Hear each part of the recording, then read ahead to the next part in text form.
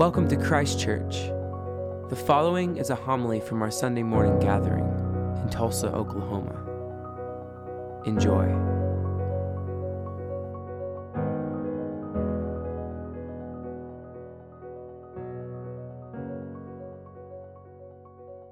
The Holy Gospel of our Lord and Savior Jesus Christ according to John. At the Last Supper, when Judas had gone out, Jesus said, "Now the Son of Man has been glorified, and God has been glorified in him.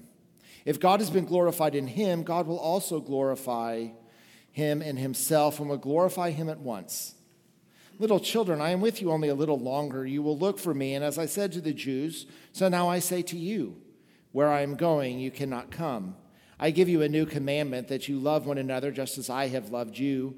You should also love one another. By this, everyone will know that you are my disciples, if you have love for one another."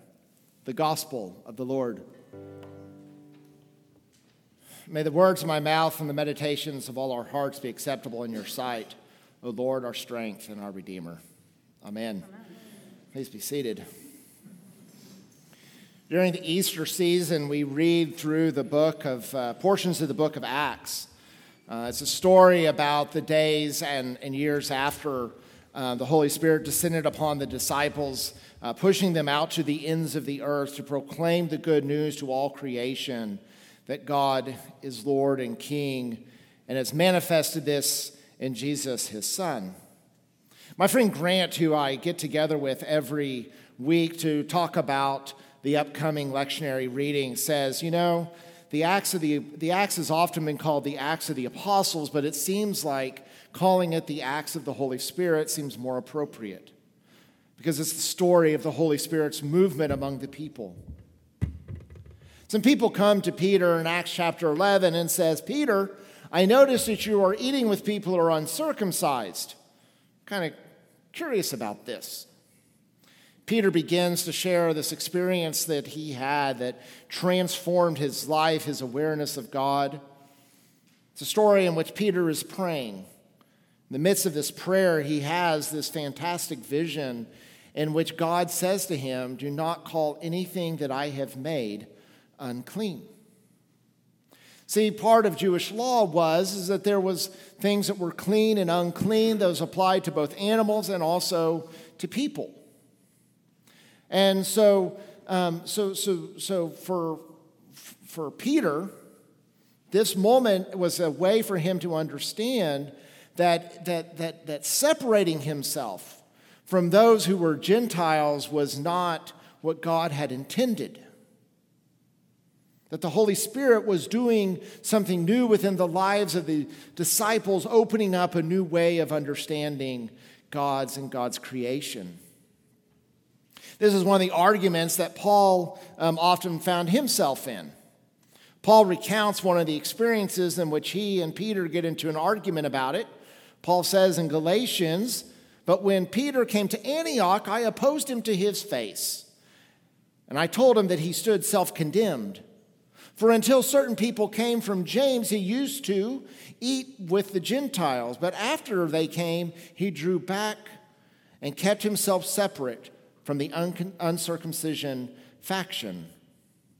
For the fear for other Jews joined him in this hypocrisy, that even Barnabas was led astray by the hypocrisy. But when I saw that they were not acting consistently with the truth of the gospel, I said to Peter before all of them, if you, though a Jew, live like a Gentile and not like a Jew, how can you compel the Gentiles to live like Jews? We ourselves are Jews by birth and not Gentiles," Paul says, "yet we know that a person is justified not by the works of the law, but through the faith of Jesus Christ. And we have come to believe in Jesus Christ so that we might be justified in Christ, and not by doing the works of the law, because no one is justified by the works of the law." But yet this whole question about what do we do with Gentiles? What do we do with people that don't fit in the neat boxes that our worlds and societies have created? What do we do about them? The story is not that Easter happened and then Pentecost happened and suddenly all clarity about the kingdom of God suddenly came to the people. It took them a long time to wrestle with these things, and frankly, there are things that we are still wrestling with today, that we are still trying to figure out. So how do we know? How do we know that the thing that we think we are doing is of God and not just simply our ego or our convictions getting in the way? When the reading from Acts, we know that when God is doing something, it seems that the Holy Spirit shows up, that the Spirit came upon even the Gentiles, that they received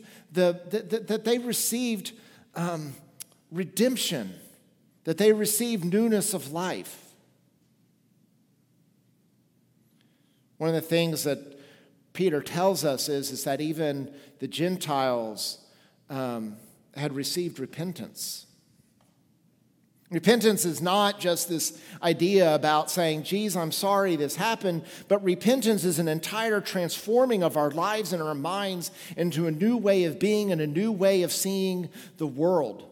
It is a refusal to sit there and say that the status quo is okay. Repentance is a determination for us to change our lives.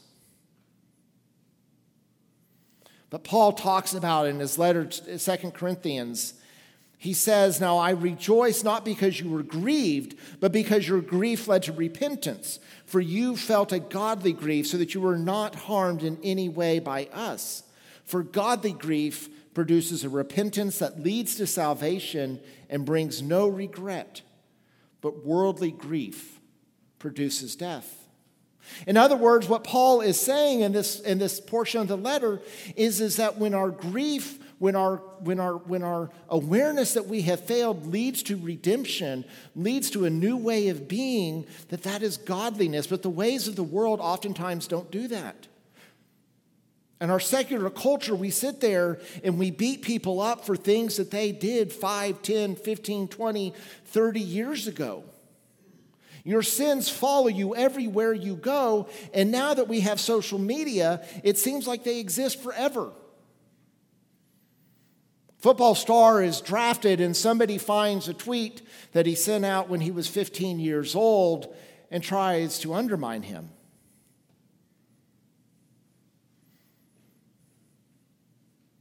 Our world, our secular world, does not have a good way of dealing with people who have amended their life and who have changed it. We seem to only know about punishment and rejection so that we feel righteous, so that we feel just by the punishment of another person. But in Christ Jesus, there is a redemption that brings new life, in which our lives are transformed to a new way of being and a new way of seeing, in which the old has passed away and new life is before us.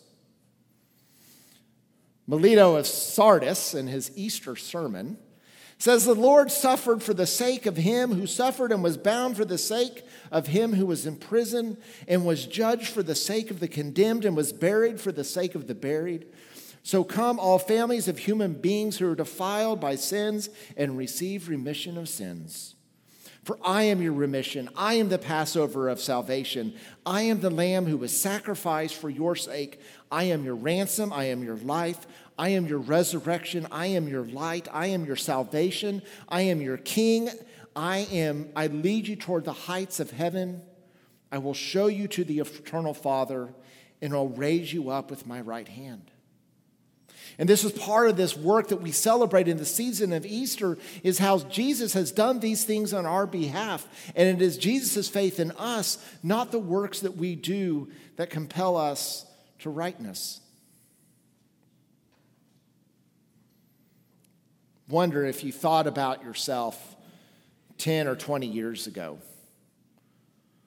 What are things that you might have said or done for which you regret? For which you have sorrow? What are some things that you are just carry this baggage with us that we don't seem to be able to let go of? If Peter could change his life, not in an instant, but over a long time of the working of the Holy Spirit in his lives, why do we think in our lives it's any different? Who among us simply had an experience of the risen Christ and suddenly had everything figured out? I know not me. Kristen would tell me I'm still learning.